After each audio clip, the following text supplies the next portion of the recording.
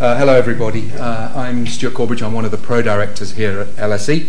It's a great pleasure to welcome you to the school for the Literary Festival event this afternoon, which is based around Donna Thompson's book, The Four Walls of My Freedom.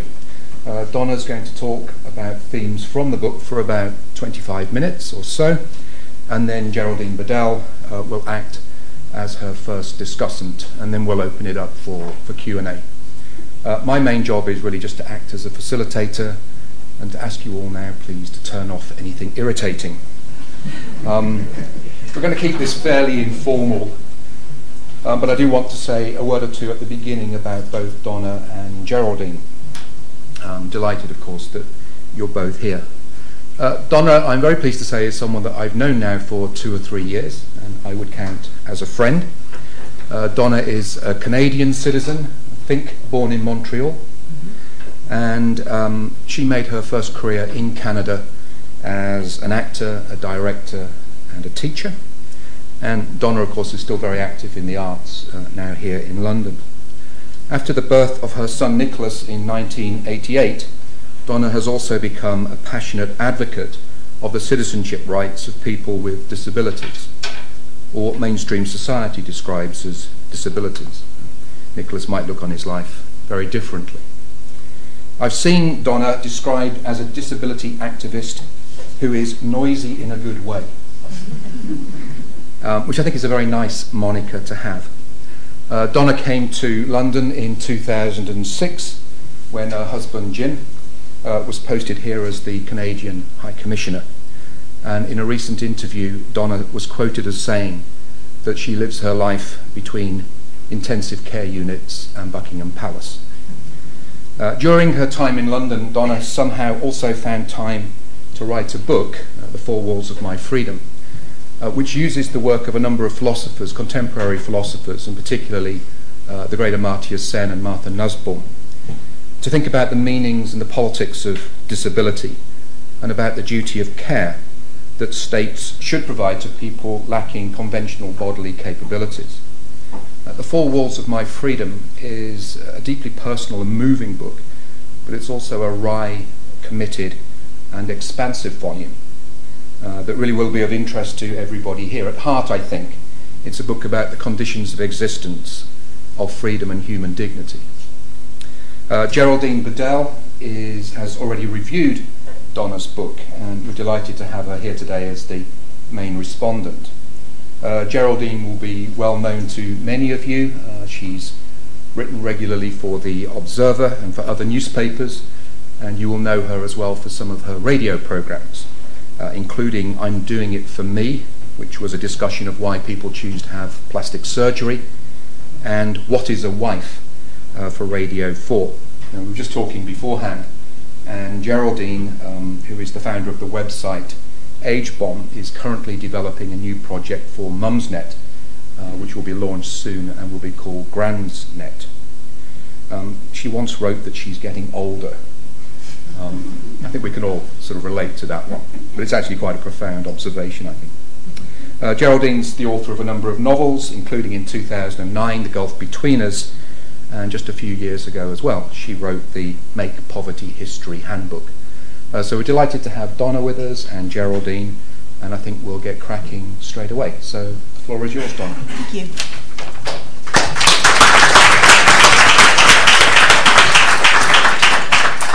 Well, I'm absolutely thrilled to be here. Thank you very much, Stuart.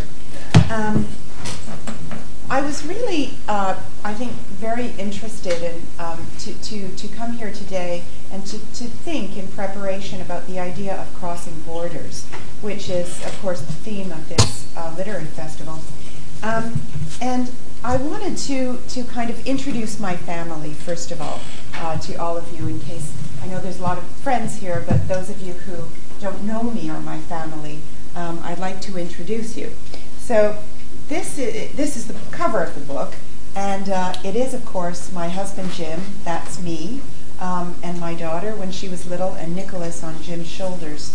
That was us on holiday a few years ago. When I was pregnant, I mean, pregnancy in itself and the birth of a new baby is a huge border crossing for anyone. And this was me and Jim, very excited to be having our first baby, and obviously very, very happy. We, in a sense, felt that we knew where we were going in crossing this border. In actual fact, we found out that we didn't know where we were going, and I think that is actually quite a common experience in many people who have children. There are many surprises about parenthood. So when Nicholas was born, we didn't know that he had disabilities, and that's a picture of my mother-in-law shortly after Nicholas was born, and this is a picture after we knew that he had severe disabilities, and I can tell you that that's another huge border crossing. There's a chapter in my book called Welcome to Holland, and Welcome to Holland is a story that's quite well known to a lot of parents of children with disabilities, because it's an iconic story that explains the experience quite well of understanding that your child is going to be very, very different. And the story is that you get packed to go on holiday, and you're planning to go to Italy, and you've got the guidebooks, you know about the food, you have your maps ready, you have your flights confirmed and your boarding pass in your hand, and halfway to Italy, there is an announcement that's made by the pilot that says, "I'm sorry, this flight is being rerouted to Holland. You are going to Holland, and you know nothing about it, you have no guidebooks, you really have no idea what you're going, you probably packed the wrong things." But when you get to Holland, you realize that Holland is actually a beautiful place with tulips and Rembrandt and lots of lovely things that you just didn't know existed and you weren't quite prepared for. In any case, that is a very good analogy, I think, for the border crossing, which is the receiving of a diagnosis of multiple disabilities in your baby. So we have a very happy family, and we have a wonderful daughter as well. My second born child is Natalie, and Nicholas always had lots of friends and friends over, and in many ways we had lots of signs of kind of normal, happy, busy family. And this is us most recently, just this past winter. That's what my kids look like now. And we managed to bring Nicholas skating in Hyde Park.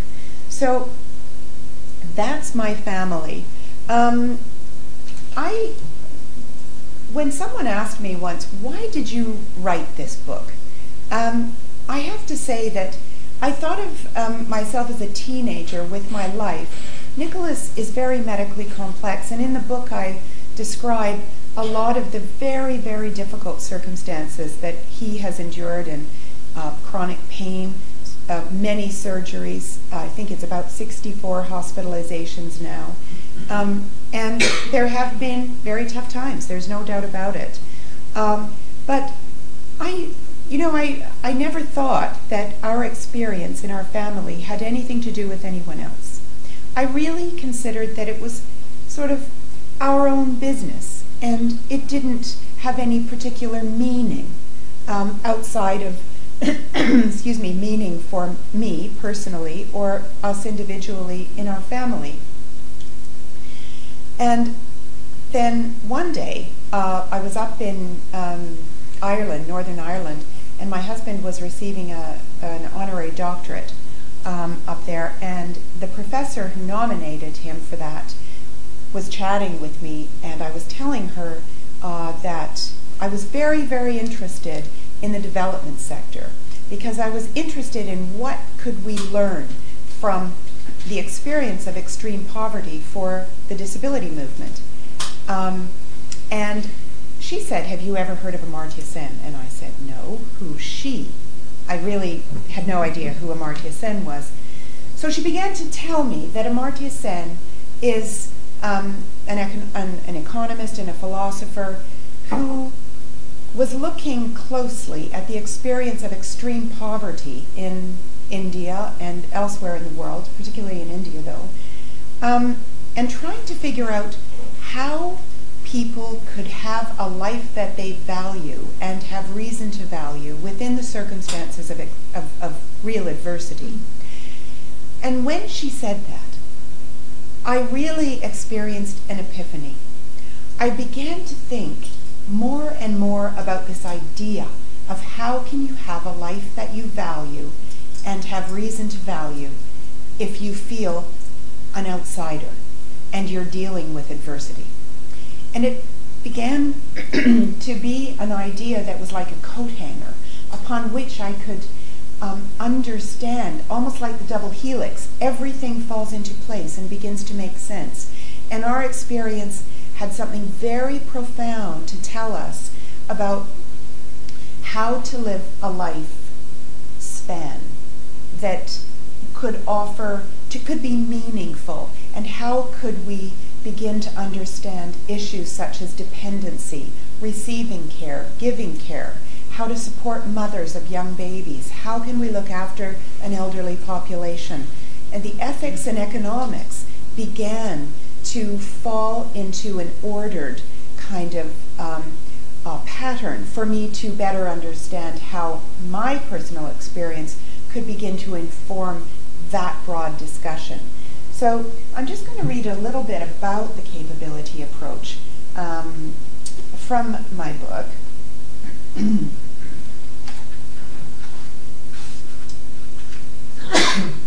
Amartya Sen won the Nobel Prize in 1998 for his work in combining the disciplines of economics and philosophy. He advocated dispensing with the usual measures of assessing poverty, such as household income and GDP, believing they offered insufficient insight into the real causes of human misery and injustice.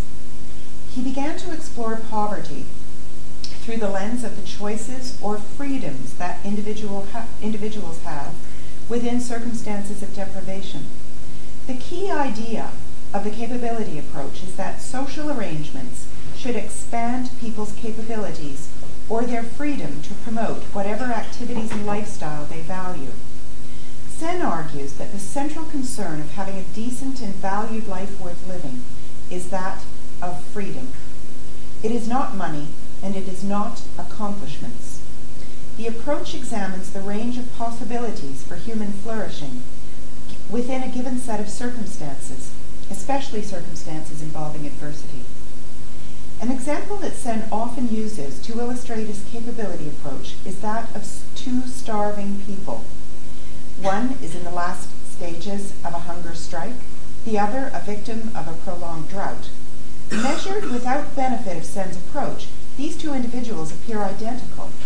It is Sen's approach that offers us insight into their very options or possible choices for action to alleviate their suffering.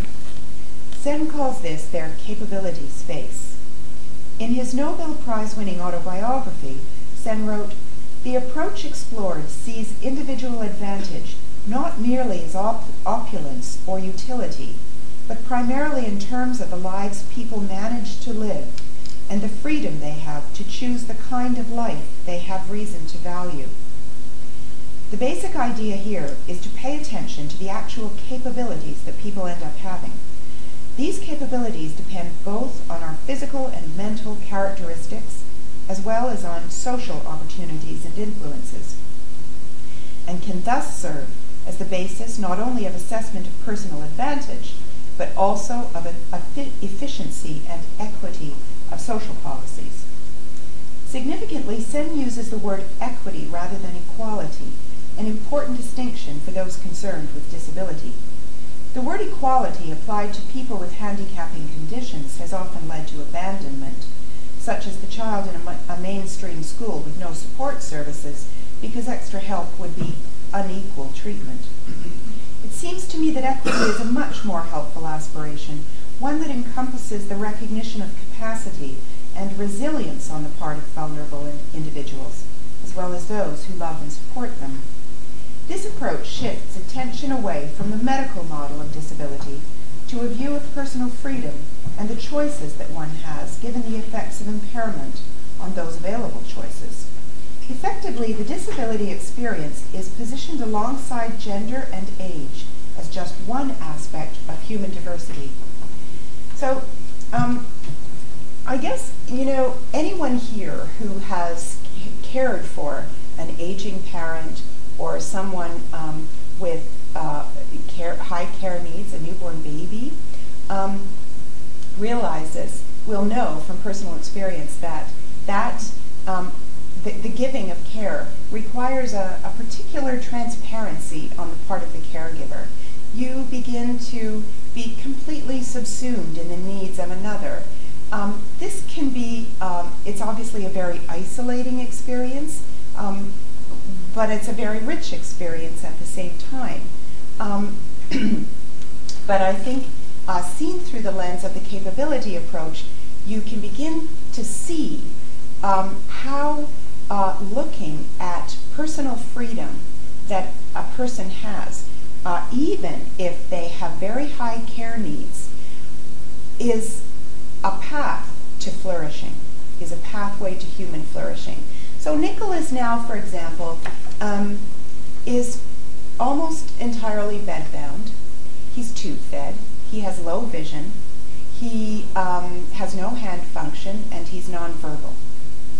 And that all sounds quite dire. But in fact, he has a very, very rich life. He is a seller on eBay. He's taken courses on the Open University. He uses an iPad to communicate. He has many interests. He has an ice hockey blog, and he goes on Facebook, and he has Hotmail. He has friends all over the world. Technology, of course, is a huge advantage for him. He has a life that is very diminished, but very rich. And I think we have to look as a society at a number of issues when we look at a case like the Nicholas Wrights of this world. We have to think, how do we value them? If Nicholas is never going to be employable, what is his human value? And why should a taxpayer pay for him or care about him? So there are many philosophical issues that reveal themselves when you go down this capability path with respect to our own society.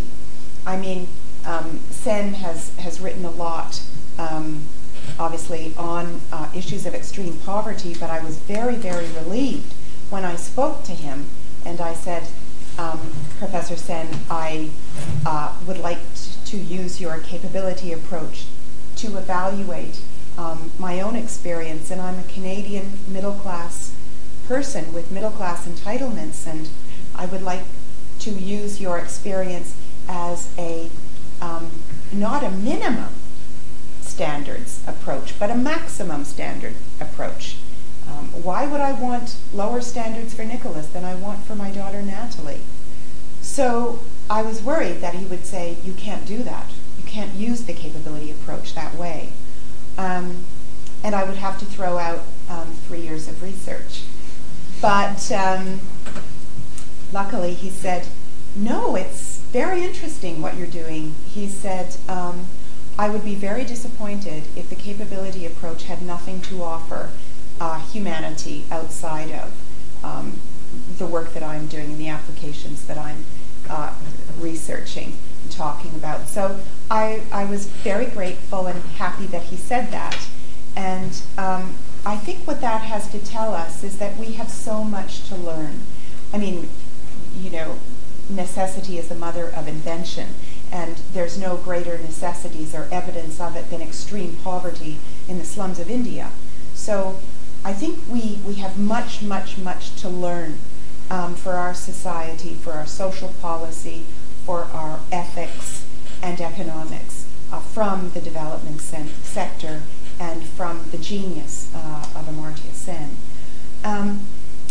One of the pillars of how a capability approach could be set into action is, in my experience, in the case of disability and a developed world or first world setting, is the idea of interconnectedness, interdependence, and personal support networks. I'm a huge fan of coordinating the efforts of people in communities to support vulnerable individuals.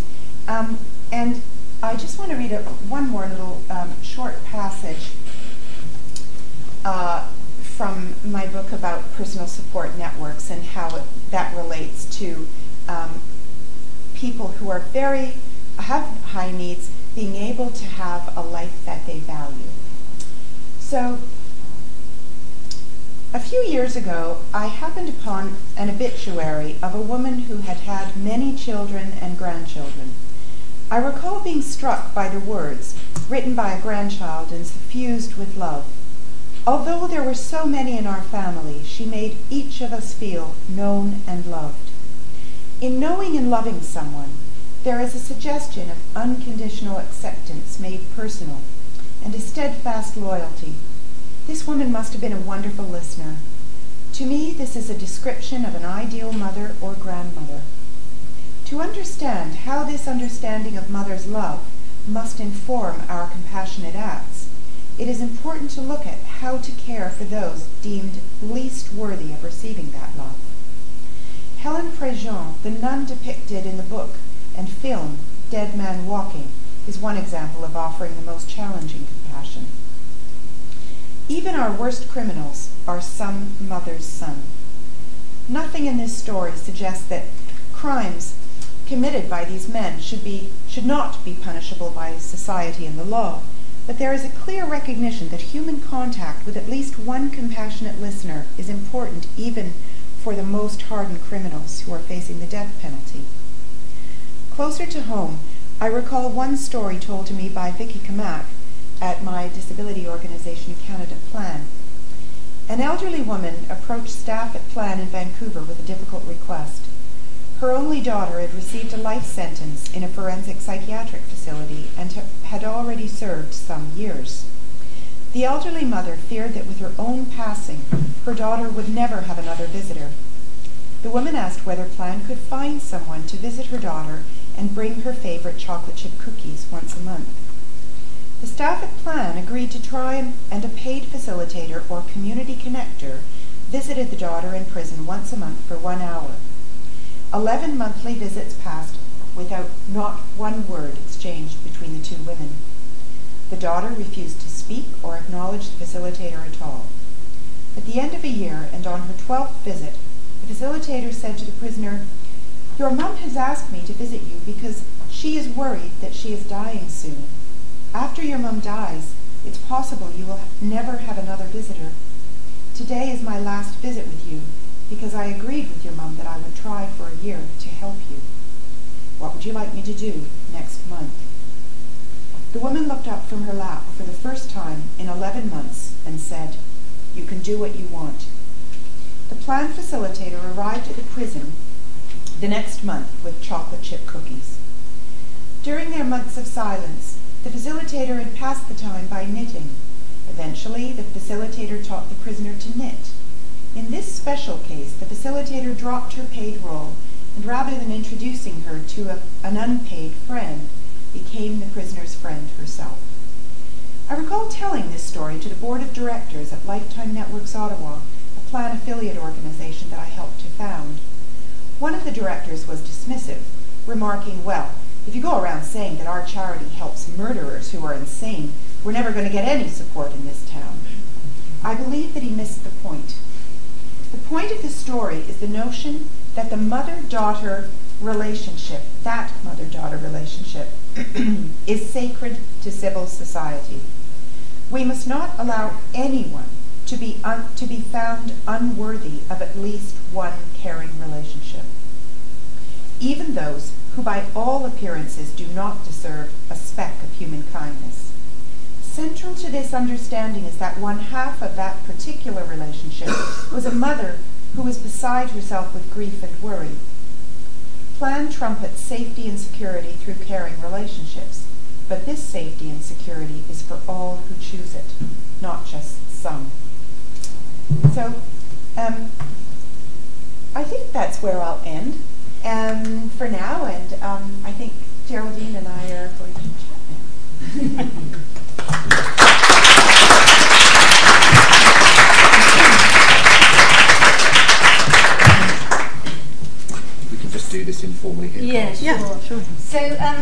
just said, I'm here partly because I have an interest in ageing and issues arising from ageing populations.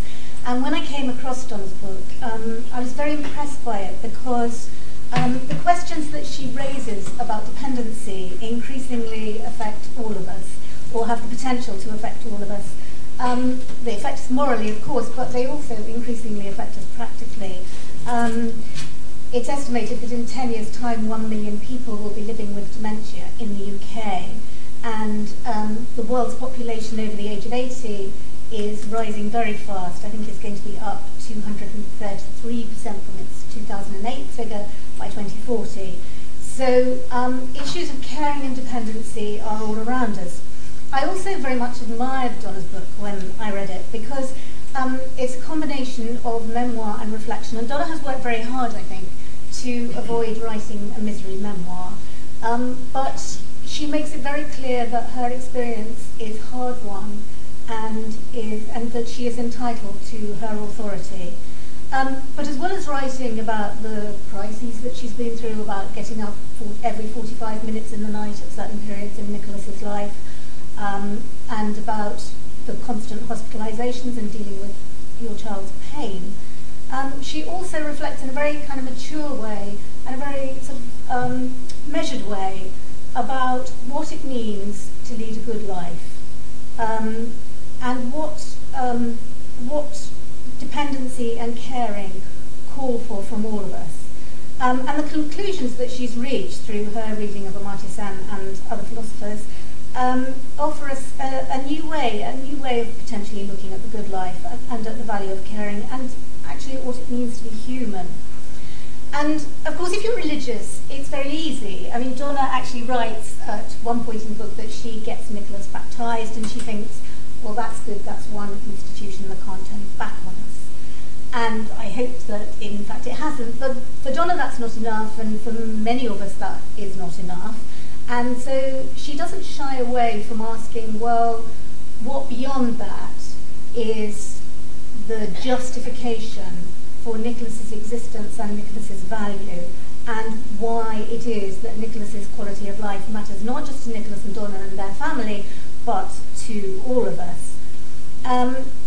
For many people, human dignity has something to do with the ability to contribute, to participate, to think and reason. And for Donna, that's not enough. And I think for many of us, I mean, I'm not a philosopher, but I think for many of us, instinctively, intuitively, that's not enough. And so, as Donna has just been describing, I hope I'm not kind of misrepresenting her here or making the complexity of her argument seem too simple, but I think what she comes down to is the conclusion that we're all some mother's child, and that relationship of being able to having the potential to receive love is sacred to civil society. And that's something that I think we might come back to in a minute and talk about whether that we can also kind of extrapolate from that to think about old people like that. But I wanted to ask you first of all, Donna, you talk at one point about the revulsion that people sometimes feel when they think about you dealing with Nicholas's disabilities, and in particular the fact that he's incontinent and so on. And it strikes me that that revulsion is also something that people feel very strongly towards old people, and that is part of the problem with our trying to be humane in the way that we organise caring and that we organise society around the people who are vulnerable. And I wanted to ask you why you think it is that people find dependency so frightening. Well, I think there are a couple of things that feed into the fact that we are so dependency averse in our society. First of all, the idea of independence is the central aspiration of government policies, of most people. I mean, I think that we really are at a time in our civilization and the human history of our world where we have somehow got to a point where we feel that we should not be dependent on anyone else. And the effect that has had on us is not only do we find it very difficult or not palatable to give care, it's even worse, the idea to receive care. I've had conversations recently with a philosopher from the State University of New York, Eva Katay, who writes very eloquently on this topic. And I blogged recently talking about that I think there is a poverty of knowledge and experience in our society in receiving care. And my idea was to take sort of year 2 children and make them sit opposite each other, and one sit on their hands and be blindfolded and the other feed them. And they need to receive care with grace and with politeness and with dignity, and this interaction needs to be practiced and valued. And we had an interesting conversation about that. She said, "Ooh, we seem to be plugged into the same computer." But if that were the case, if an education authority could buy into that idea, certainly a teacher who could be lent to lead that lesson would be Nicholas, because he's very he receives his care with great grace and patience and dignity. Sure. It's interesting that you mention Eva Katay, because you write in your book, I think, about the conversation that she had with Jeff McMahon and Peter Singer, who, for those of you who don't know, are animal rights activists, and who have used animal rights who've used the question of animal rights, or used the question of disability rather, to promote animal rights, and have asked, why should a person with no cognitive function be valued above a monkey or a pig? And Eva Katay has a very pungent response to that, doesn't she? Well, she does. I mean, I think, that's a conversation that took place at a conference that she organized at her university. And I think at the time, I mean, I've seen the film of it, and Eva is a mother of, her daughter Sisha is 34, and her daughter Sisha has multiple disabilities, including severe cognitive disabilities. And when Jeff McMahon said to her, well, where would you place Sisha? Would you, is it reasonable to compare her human personhood to that of a pig? She just put her head in her hands. She couldn't really respond to that. She said she felt sick. But it's later, of course, in retrospect, that she formally responded to that, and simply said, if you respect the fact that I love my daughter, and that I want to protect my daughter, and that I care for my daughter, then you have to, you can't say that she has no worth. So it was this idea, which she has written extensively about, of some mother's son. We are all some mother's child, or some mother's daughter. That is the very sacred central idea, that there is no one outside. There is no human that can be excluded from humanity. I did a lot of research on this question, because I had to begin to think, what are the capabilities that I want to talk about that are particular to my family, if I want to apply the capability approach to our family experience, individually and collectively. What are the capabilities that I can articulate that are outside of everybody else's capabilities? And so the first one was the capability of Nicholas to be, and how should we be supported in supporting him? So how do you carve out the deal between government, community, family, and the individual, and what are the responsibilities and roles within that configuration? So the first thing, you can't even have that discussion until you say that he's worth it, he's worth talking about. He has the right to be, and we all accept that He has equal human worth to you and me and everybody else. So that's not as easy as it would at first seem to argue that he does, or that someone with severe dementia who is not in control of their faculties and who requires total care. There are many people, I mean, Martin Amis, 2 years ago, glibly said, and it was all over the papers, that in the UK, with the demographic of aging populations, that there should be a euthanasia booth on every street corner where you get a medal and a martini, because the state's not going to support you once you can't look after yourself. And why should the state, he argues. So Nicholas represents one of the first generation of children with severe disabilities who've grown up to survive. And this is a new demographic. And some children with less severe forms of disability are likely to outlive their parents.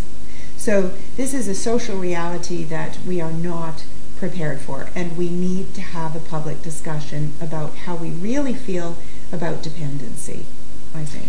Yes, and in both the case of Nicholas and severely disabled children, and in the case of older people, what we're talking about is the other, really. Yes. It's these are people, I mean, in both cases, as you say, severely disabled children would not have survived in previous ages, and older people would not have survived in the numbers that they're going to survive in previous ages. So we're talking about a condition of existence that people sometimes find it difficult to imagine, and that it behoves us all to make the kind of imaginative leap to absorb those people into our notion of what a good society is. But I want to ask you what you say to people, and presumably people do say to you, well, why it is expensive to keep taxpayers alive, and to keep Nicholas alive. It's expensive to keep old people alive, and to give them proper care. Why should we, those of us who are not the family, pay for that? Why should taxpayers pay? Well, I think it begins with a definition of personhood. So if you accept that Nicholas Wright is human, then and is that his life has worth, and if you accept that if anybody here has a parent with dementia, if you accept that that person's life has worth, then it should be a natural extension to say that we as a civilized society support the basic needs of the other. It's only those who are not in the category of the other, or in the category of humanity, that we might question supporting. So I think it's about the definition of what is human. What is it to be human? And then I think it's perfectly reasonable to begin to talk about what is it to give care and receive care. And I spend a lot of time really in my book talking about how that is a life-enhancing activity. And so I think it is a wonderful thing. And if we lost that in our society, we would be very, very diminished. And I think that we need to begin to look at giving and receiving care and begin to value it differently. It's problematic though, isn't it? Because the fact that we feel called upon to give care, those of us who love, and the fact that it is immensely rewarding in some ways, lets governments off the hook. And governments have, successively, and I'm sure will continue to do, exploited that sense of work that isn't really work to avoid getting involved, really. I mean, what's your response to that? What should be the balance between the family and the state? Well, that's where the capability approach, I think, is very, very helpful. Because if you apply the capability approach to the caregiver, I think the state has a duty to support the caregiver to be the best caregiver they can be, and that includes not exploiting the caregiver. And so caregivers, by virtue of the fact that they love their charge, are very vulnerable to exploitation. However, if you ask someone who gives a lot of care on a regular basis, what is a life that you value? What is you personally? And a lot of people will say, a life that I value is support and help in looking after the person. They will not say, I don't want to look after that person anymore. I think if you love someone, you want to be with them to make sure they're all right. Ask anybody who has children they adore. So it's not about relinquishing that responsibility. It's being supported in it. And Kate calls this idea, and again, she's very articulate on this subject, she calls it dulia. And the idea that when the mother, the analogy she uses it, mother who's just had a baby, everyone takes care of the mother and the rest of the family so the mother can look after her baby. But, there's somebody else in the kitchen making the meals. It's about supporting the mother in that role of looking after the new baby. So that idea of dulia extended, applied to society at large, also encompasses the notion of reciprocity. So there needs to be a reciprocal ethical agreement between, if I give this care to my mother, for example, and I'm going to begin to work a 4-day week and spend that 5th day looking after my mother, how can the state acknowledge that contribution? Because that's a civic contribution. And how can her employer begin to support her in that role? So there's room for a lot of innovative thinking around different models of how to organize our society. But individualism, fast track, short-term gain, these are ideas that are harmful to moving forward to support our neediest individuals as a society, I think. Nevertheless, they are very prevalent, and people, I'm sure, have often asked you what has made it worthwhile going on. And reading your book, I am astonished that you're still here. Really, that you're still here and functioning so fabulously, because it has obviously been extraordinarily tough at times. So, what is your response to when people say, was it worth torture to Nicholas and yourself, all this pain and all this suffering and all this stress and worry and all these nights of lost sleep? Well, I think there's always a different answer when you're in the thick of it. And I suppose if you ask someone who is a soldier in the middle of Afghanistan, is this war worth it? But when they come back and they're in peacetime, they'll say, yeah, probably, yes. But I think when you're in the thick of something very difficult with your child and you're questioning decisions that you as a person make, or again, the aging analogy is so compelling. If you put your parent in a nursing home, that first week, you think, how is it worth it? Is any of it? Oh, it's so painful. But then things settle down and things get better, and you think, yeah, of course. Let's all look at a life we value and have reason to value, and we can do that, and there is hope for that.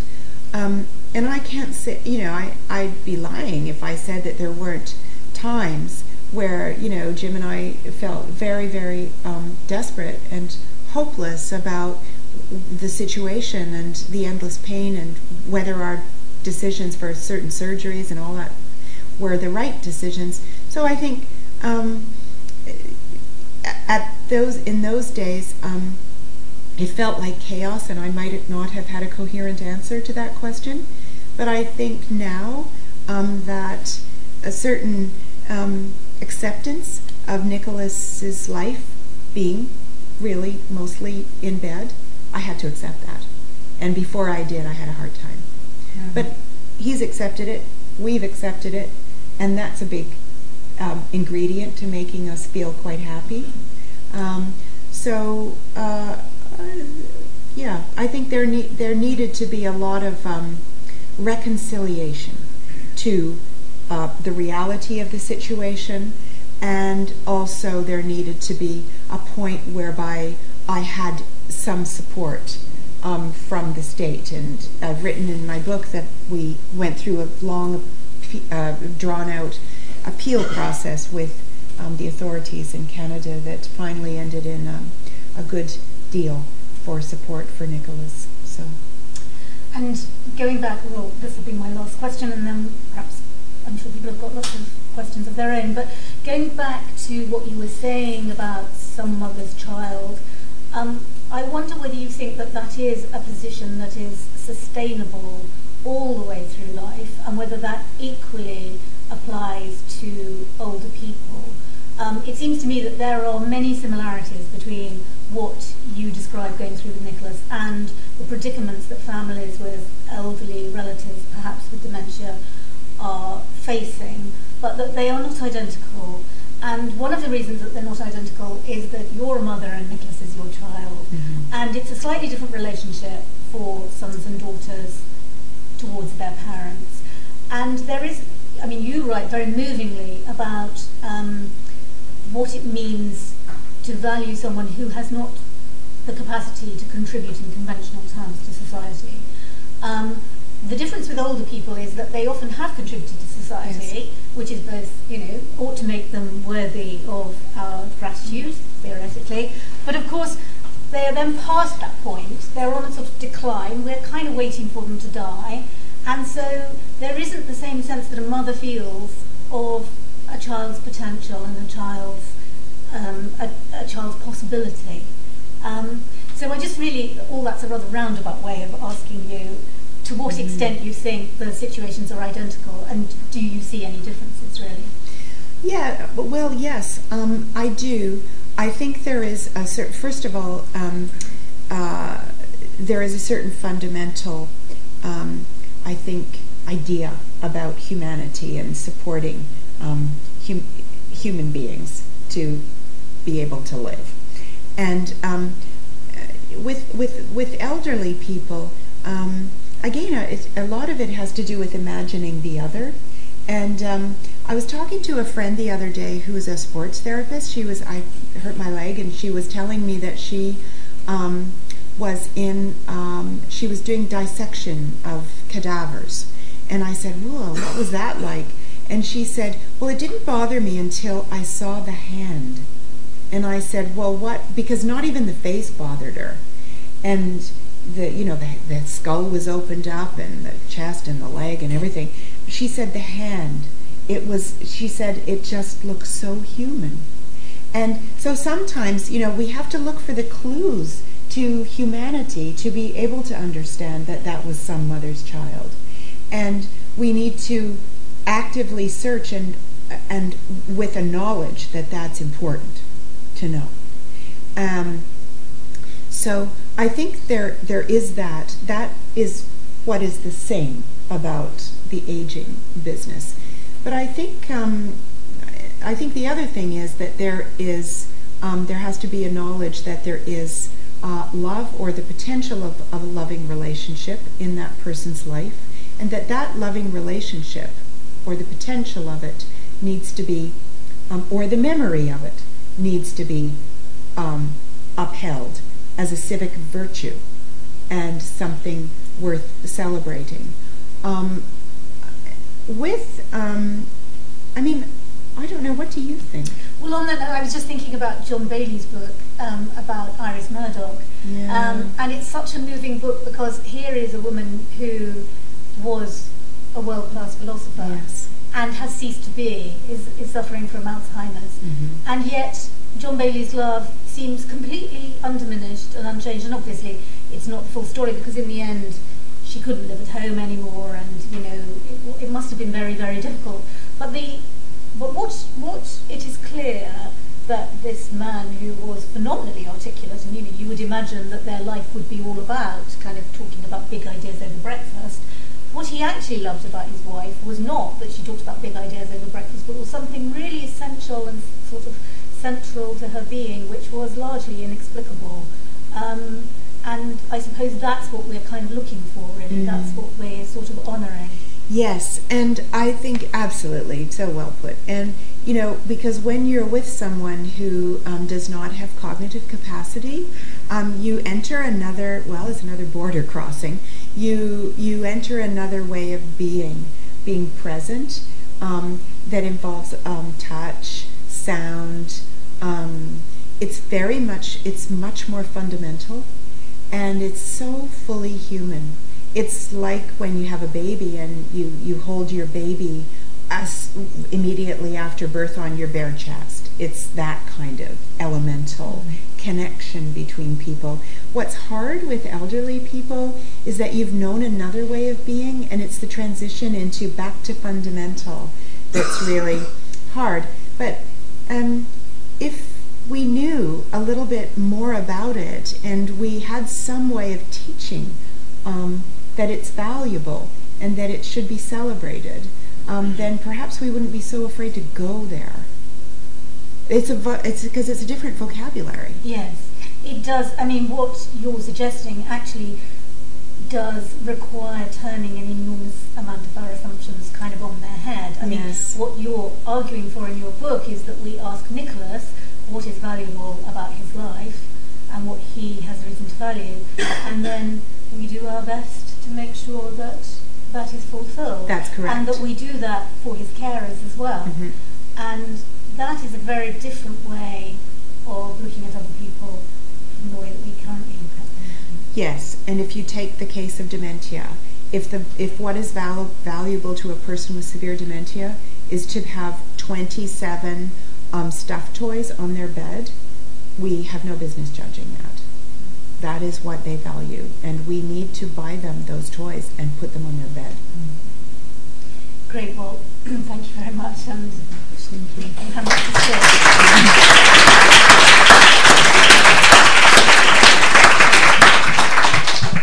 That's wonderful. Well, we're just going to open it up now to questions. I think it'd be very nice if you can ask a question, if you could just first introduce yourself. My name is, in one part of my life, Anne Cowan, another part of my life, Anne Barker. Donna and I go to church together, and she has displayed through this something that's fundamental, which is calm passion. We all focus on passion of our loyal church, but having experienced passion, Donna has experienced with passion with Nicholas, she's linked it with the calm, with in order to broaden out her understanding, but enable others to do so as well. There was a woman about 25 years ago at the Westminster Hospital Foundation who coined a very useful phrase. We should display an infinite regard for the other, which is what Don has done. But I want to ask a question, and it's this. I have spent a lot of my life with every part of the criminal justice system, mental health and immigration. So I spent a lot of my life with the other. And these people are tucked away in prisons, mental hospitals, out of the way.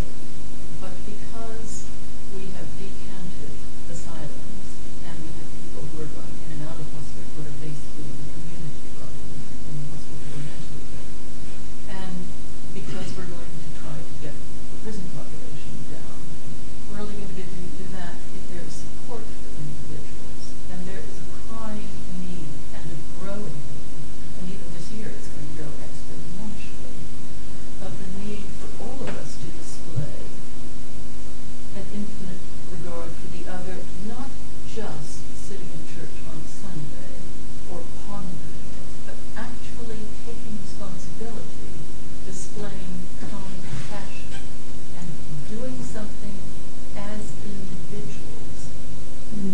What do you say to that? Well, I mean, there's a big discussion in the social inclusion and active citizenship movement about whether people should be incentivized to be compassionate and to give, befriending and give care. Well, it's the big society argument. So and should people be paid to make friends with someone who is a street person, or if that, so it's interesting. I mean, I think that if we have inspired leadership, and there is just a simple decision to deal with these issues, these social issues, rather than essentially not deal with them, like hypothetically, let's say there's a decision to deal with them, then I think there is some very interesting economic opportunities there. And I'm a huge fan of the work of Sir Ronald Cohen here in the UK, who is looking at transforming the economics of social exclusion, and opening up social enterprise, developing social impact bonds and social investment bank, and really the ethical idea that is going to have to be turned around there is persuading people to look at long-termism in a business plan rather than short-termism and high profit. Because if you begin to create business plans that have a double bottom line and address a social problem, as well as making a profit that mostly goes back into the business, then you have certainly a different business model than what people are used to in recent times, which would be looking for higher profits in a shorter period of time. So, but I think there is an opportunity. I mean, there's going to be high unemployment. Let's have a think collectively about how to deal with this, where we can achieve several objectives at the same time.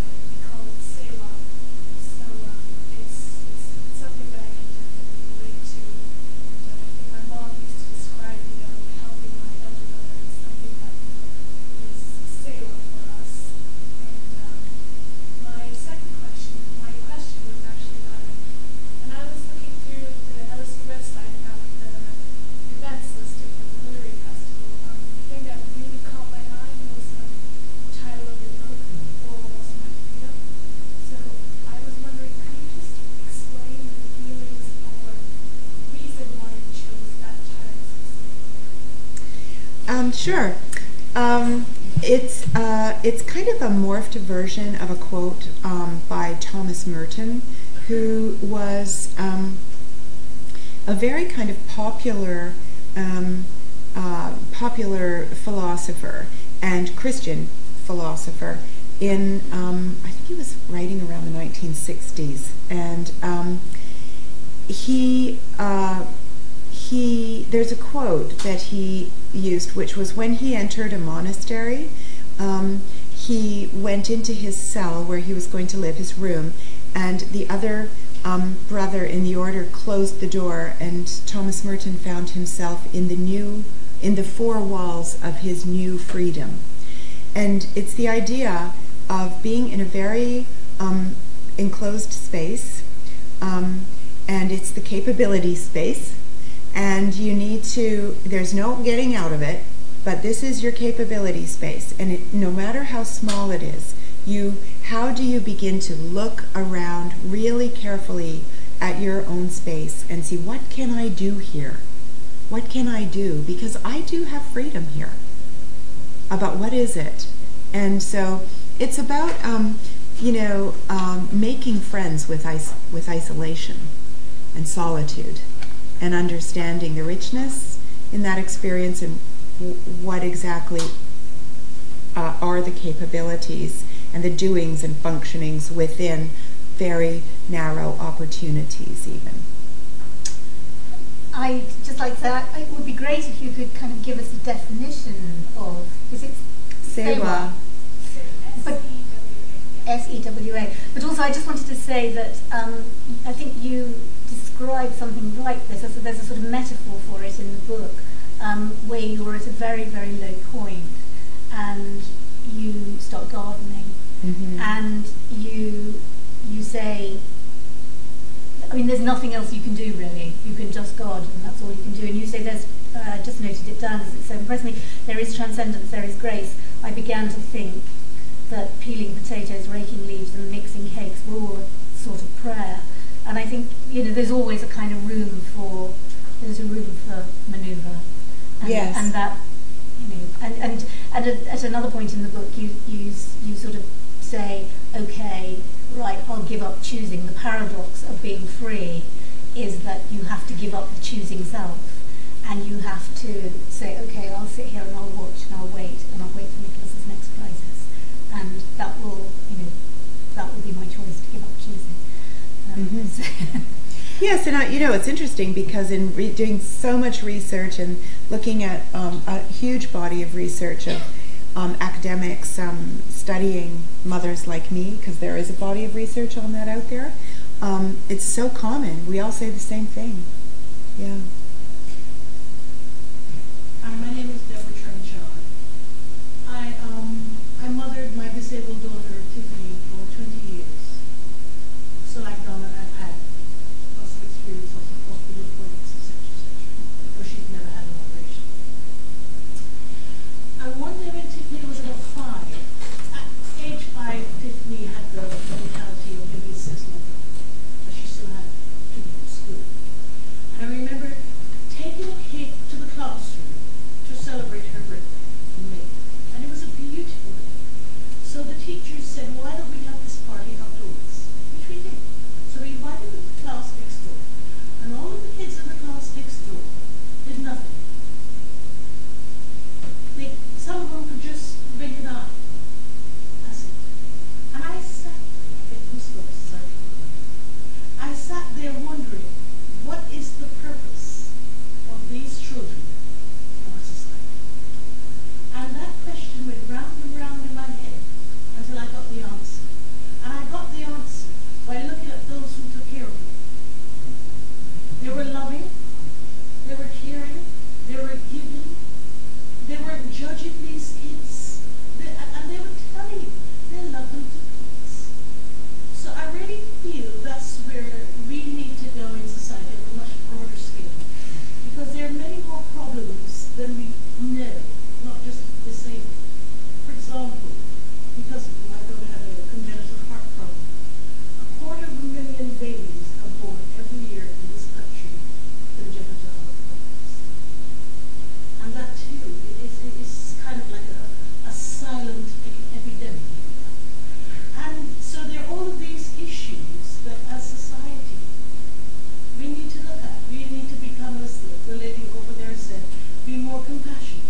And that is what I feel kids like Nicholas and Tiffany and all the others are here to do, to teach us. Tiffany couldn't speak, but Tiffany loved music. And I would meet people today who had met Tiffany and say, I heard that song the other day. She's been dead 5 years. I heard that song the other day, and I really thought of Tiffany. Oh, I didn't like Barbra Streisand. I never listened to Barbra Streisand. But because of Tiffany, now I've gone out and bought a Barbra Streisand CD. I should charge Barbra Streisand. But you see, they have a function. And so people with dementia and all disabled people, we all have a function, I believe.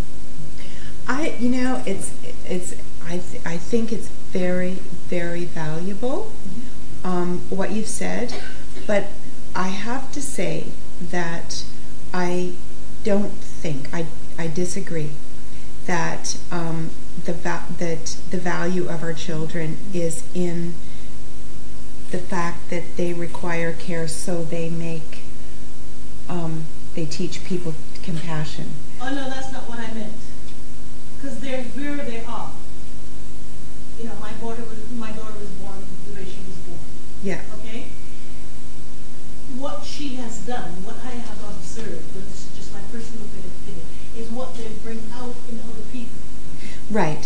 see, I think if they were sitting there outside on that day and there was no one else there, do they still have value and worth by themselves? That's what I had to come to grips with. And I think that I did my best to argue they do. They do, yes. And it doesn't matter that they bring anything out in anybody else. Because I feel, I had to find in what way do they have worth. So there was one fellow that I looked at who was a theological anthropologist, and he said people with severe cognitive disabilities, because the real sticking point is cognition. You are human if you have practical reason. And so that's why on the hierarchy in the disability movement, you've got paraplegics at the very top, mental illness or severe cognitive disability. Add to that an addiction, and you're really at the bottom of the barrel because you have no mental capacity. So that puts people out of the human league. But Hans Reinders said that because we all receive God's love equally, we're all equal. So then I proposed this to the Capability Network, to a couple of education experts, Elaine Unterhalter and Melanie Walker, and they said, oh, maybe you can think of a humanist definition, because you better not write that. You better not write Reinders. It's not secular. It's not properly academic. So I said, okay. And I'm not an academic even. I was just going, okay. And so I found Kite. We are all some mother's child. And we receive love, or we have the potential of receiving love, because then, of course, somebody says, what about the abandoned baby? We have, we understand what it is to love, to have that fundamental love bond between the parent and child. So real or imagined potential, that's what it is. If I could just say, I think there are two things going on here which are not necessarily mutually exclusive. No, quite right. One is that, as John Ralston Saul says in the foreword to your book, what has happened with Nicholas is that everyone who has been drawn into a circle around him, and I believe John Ralston Saul also has or has had a disabled child. Brother, that's right. What happens is that the people who are drawn into the circle realise that the benefit is not, in fact, for Nicholas or for the disabled person. It is at least as much to themselves. So there is a kind of huge value in being involved and being in a circle around someone who requires care. But at the same time, that is, and I completely agree with Donna, that cannot be the justification for their existence, because, as you say in your book, if there's a woman with dementia and she is visited by her elderly sister, and that her elderly sister loves her devotedly, what happens if her elderly sister dies? Does the woman with dementia then cease to have value? We can't, it's impossible to think of it like that, really. But the two things are not mutually exclusive. No, they're not. I think they're both very powerful realities that we need to hang on to. We need to hook policies onto those ideas. And they are. But I think if you want to talk about the real nub of how we value people we don't understand, it's very difficult to imagine being a person who could enter this room who's, really different. It's hard enough trying to imagine being someone from a different culture. A man. Yeah. Yeah, that's right. So, it is. Mary Lou Finland. Donna, it's not a question, but maybe you could tell the audience about Nicholas going to the football match. I think it's just so wonderful and the enjoyment he got out of it. Just so that they see another side to Nicholas. Remember when he went about 2 years ago? Oh, he goes to, Well, he goes. He So can't. he stayed overnight. Oh, at to Liverpool, yeah. That was when we first moved to England, and he's a big Liverpool football supporter. Well, he's not doing too well right now, but yeah, he was a little bit stronger when he wouldn't be able to do this now, but at the time, it was his 18th birthday present, and we gave him a train trip up to Liverpool. He stayed overnight with his helper, and he went to the Liverpool match and sat on the pitch, because that's where the wheelchairs are, right on the pitch, and he had a tour, a private tour of what's the pitch called? Anfield. Yeah. So he was he and then he came home, made a DVD, My Liverpool Experience, and it's a slideshow set to music. Of course, You'll Never Walk Alone. And, you know, yeah, he has, I mean, I swear, he's had so many fun and interesting experiences. He had tickets for My Chemical Romance at Wembley the other night, which is a rock band. But he could do an outing like that maybe once a week. You wouldn't want to push him to do it more than that nowadays, but yeah, he can do it. He'll come home. He'll be pretty sore, but he says, no, it's worth it to me. This is what I choose. So he's got a big life and a big personality. Yeah.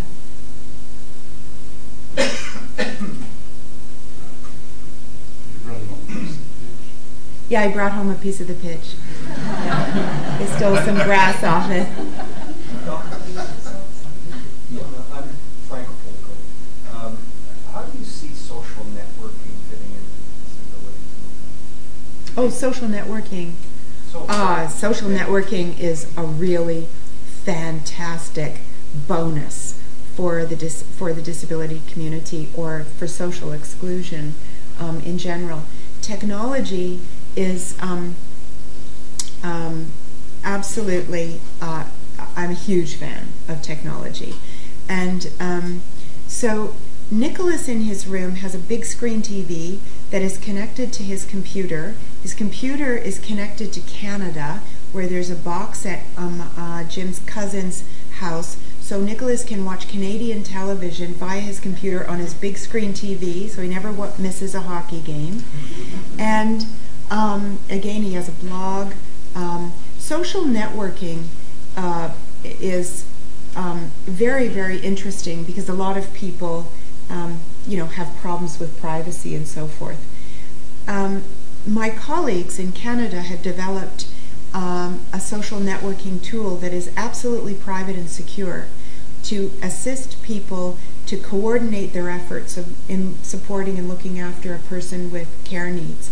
It's called Ties, and we use it all the time with Nicholas. So everybody who cares about and helps to look after Nicholas is invited to this secure network. So for example, his care rota of all the workers when they're working is there. His medical chart's there in a vault, so it's on the address bar. It's got that lock thing that you see if you're banking. And you can make a task list. So Nicholas wants to buy a book. You can sign up and say, I want to buy, I will offer to help Nicholas purchase this book.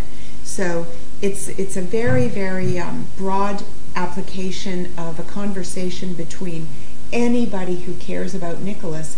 If Nicholas is having some difficulties with medications, we invite his doctor to be part of the Ties network, so he can log on and see how Nicholas has done during the day. So it's very, very useful. I'm a big fan of social networking and its applications for people who are housebound and who want to help them. It shrinks time and space, so I think it's great. But one of Nicholas's helpers is here. I'm looking right at Andy over there, who's an IT expert. Anderson. Anderson. Yeah. Oh, I'm sorry. That's not Andy? I'm sorry. I thought it was. I didn't have my glasses on. Yeah. Very close. Yes, I'm Fred Mulder. What about the difference in care between Canada and the UK? Well, it's interesting the way everyone comes at it differently. I would say that there is a little bit more in Canada of the idea that people should be able to get on and do it themselves. There has been an enormous effort, I think, to kind of download responsibilities to families. For example, Nicholas is tube fed. That used to be a nursing duty, and it was funded by the government as a nursing duty. Then it became a home care duty by a non-nursing professional. Now it's not funded at all. You sort of make the school lunches, you walk the dog, you tube feed. Not a problem. And so all of these formerly kind of medical type care issues are really no longer being funded by the state in Canada. They sort of look at your big package and they'll put you on a waiting list. But it's, if you have high needs, of course you have some care. But in the same way that parenting is, I look at what parents expect of themselves in Canada, particularly where it's not okay to have help in the home. Oh, I clean my own house. Oh, we would never have a nanny. That's not, it's not sort of acceptable. Women put themselves under ridiculous amounts of pressure that you should be the volleyball coach. You should make the snacks for your kids' kindergarten class and volunteer on the community center board of directors at the same time as you're, training for the Olympics or something. It's ridiculous. So I think, there is that. You do see that quite a bit in Canada. Although I think all governments are struggling to figure out how to meet these needs without the progressive numbers of catastrophic family breakdowns that we see in the newspaper with real tragedies occurring and so forth. But I don't know. I think in the UK, obviously, there are going to be some very deep cuts coming up. This is what we're reading about in the papers on practically a daily basis. And I think there will be some opportunity for the third sector and for social enterprise to step in. The UK is further ahead in social enterprise, and I think we need to learn from that experience in Canada too. So, any other questions? Hi, my name is Kate Jenkins. I'd like to, you referred a lot to a mother's role and a daughter's role in caring, and I just wondered how you see men in that caring role. Absolutely. Well, I think, yeah. I think with my family, I've said in the book, my husband is here, and you can speak to that too. But the first thing I want to say, because I feel very, very strongly about this, is that every family manages their kids and their life and their responsibilities differently. And more particularly, everybody manages chaos and difficult family events differently. And we chose the way that we managed our family circumstances. And we fell into roles that worked for us. And I was doing most of Nicholas's care because Jim was working and involved in a real career path, and I wanted to support him in that for the good of all of us. And the analogy that I use in the book is that If you're swimming the English Channel, you need somebody in a boat beside you, and you can't all be in the water, or you'll all drown. So I think for us, that's the way it was. But that does not begin to describe the fact that my husband was up every 45 minutes at night and trying to do his job too, and bringing, getting up at 7 o'clock to bring the whole family skiing, and Jim would ski with Nicholas, and Nicholas would be in a sit ski. So, I mean, we did. It's a family business, and we all found our roles. But I mean, I was trying to write a book about social policy, ethics, economics, and I think largely it is a women's issue. Because women do, and there's the whole issue of single mothers and so on. But that's obviously not to say that men don't have a completely central role, and I'll look forward to a man writing a book about just that issue. I think we need to have this public discussion on all fronts, but I wonder if you have anything to say about that, Jim.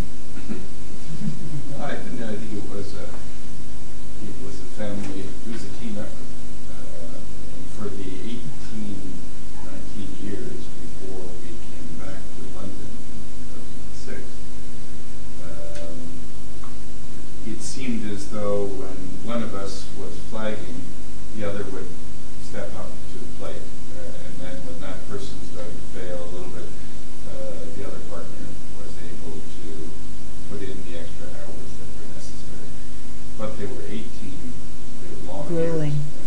It was not easy. And in terms of we got better at defining and developing care and support programs that were better for Nicholas and certainly better for us.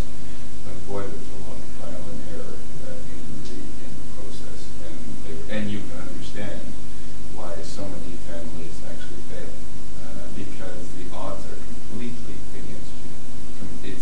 I think it's probably more the exception that if you're able to get through it and hold your head up high and Your family's disabled. intact. Oh yeah, your disabled child suffers, or your elderly parent suffers, or the family simply breaks up. So it takes a special combination, and we'll see where society is going to go given the kind of pressures that governments are up against right now. There was I read one of the British papers this week, and they were talking about the big society. Everybody was talking about the big society. And the other article was the big deficit and the big offload as governments shed programs and services. And there's an editorial cartoon that instead of calling it the big society, it was called the Beg Society. Yeah, that's good. And so obviously all of us who have concerns in this respect, we're going to have to watch this. We're going to have to watch this very carefully. And I worry a little bit about mixing up big society and volunteerism, whether that gives, frankly, a bad name to volunteerism, which is just so important in today's society. And I wonder whether we are doing enough in our schools and in our workplace actually to encourage more in the area of volunteerism, and not because governments are shedding services, but actually because it's the right thing to do. I guess as a good chair, I should try and wind things up and not ask a question, but I'm going to. And I'm sorry, I'm an academic too. I wanted to ask you a little bit about John Rawls, because it seems to me that you confronted us with two very powerful and important political questions.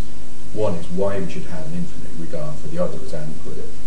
And the second one is that if we have an infinite regard for the other, how would that regard be expressed, mobilized, and campaigned for politically and practically? And, it's the big society issue there. I don't want to go into that, but in terms of the first argument about the why we should have an infinite regard for the other, your main response seemed to be that everybody is somebody's mother's son. And I wonder, what about the Rawlsian insight that there, but for the grace of God, go I? It's not satisfactory for this population. I think it's very limited, the Rawlsian idea, and I think is that your question? Well, it seems to be in a way. I mean, I can see why you're going to say it's unsatisfactory, but it's also quite a radical injunction. I mean, because politically you've got to fight against very vulgar forms of libertarianism and the idea that somehow we make our own destinies. But in a very real sense, I mean, we are the random products of genetics, time and space, and so on. And what Rawls is saying to us, I think, is the social contract idea that goes back a long way, of course, is that things could have been very different. I could have been Nicholas. I could have been you. Yes. Could have been anybody in this group.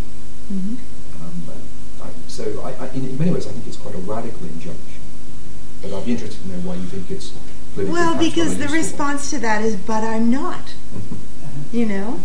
And so I think you have to go another step. I mean, I think that even Martha Nussbaum said that pretty much every philosopher looking at these issues has said that there's a gap in John Rawls where disability is concerned, and it needs to be dealt with. And so Martha Nussbaum tried to deal with it in Frontiers of Justice, and she didn't succeed. I mean, I thought she was terrible.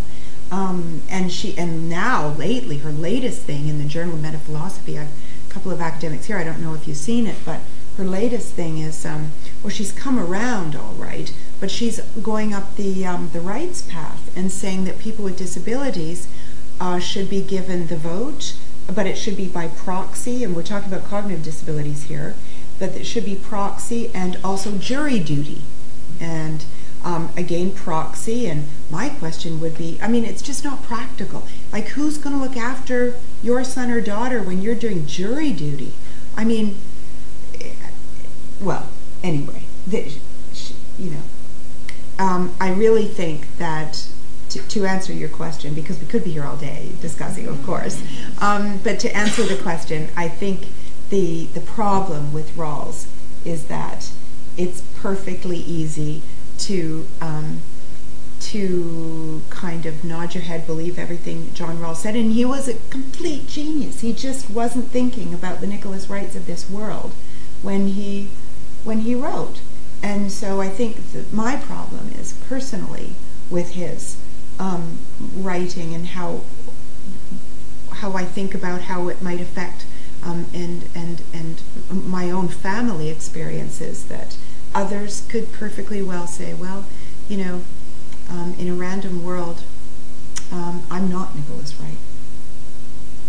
It didn't turn out that way, and you could still be incompatible with Rawls. I mean, I think he wasn't thinking of,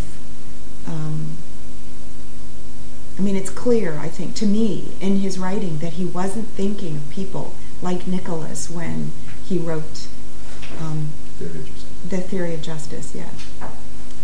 Well, as you say, Donna, we could go on for a lot longer. I think many people in this room would be happy to go on for a lot longer, but I suspect that we need to disperse and somebody else might be coming in.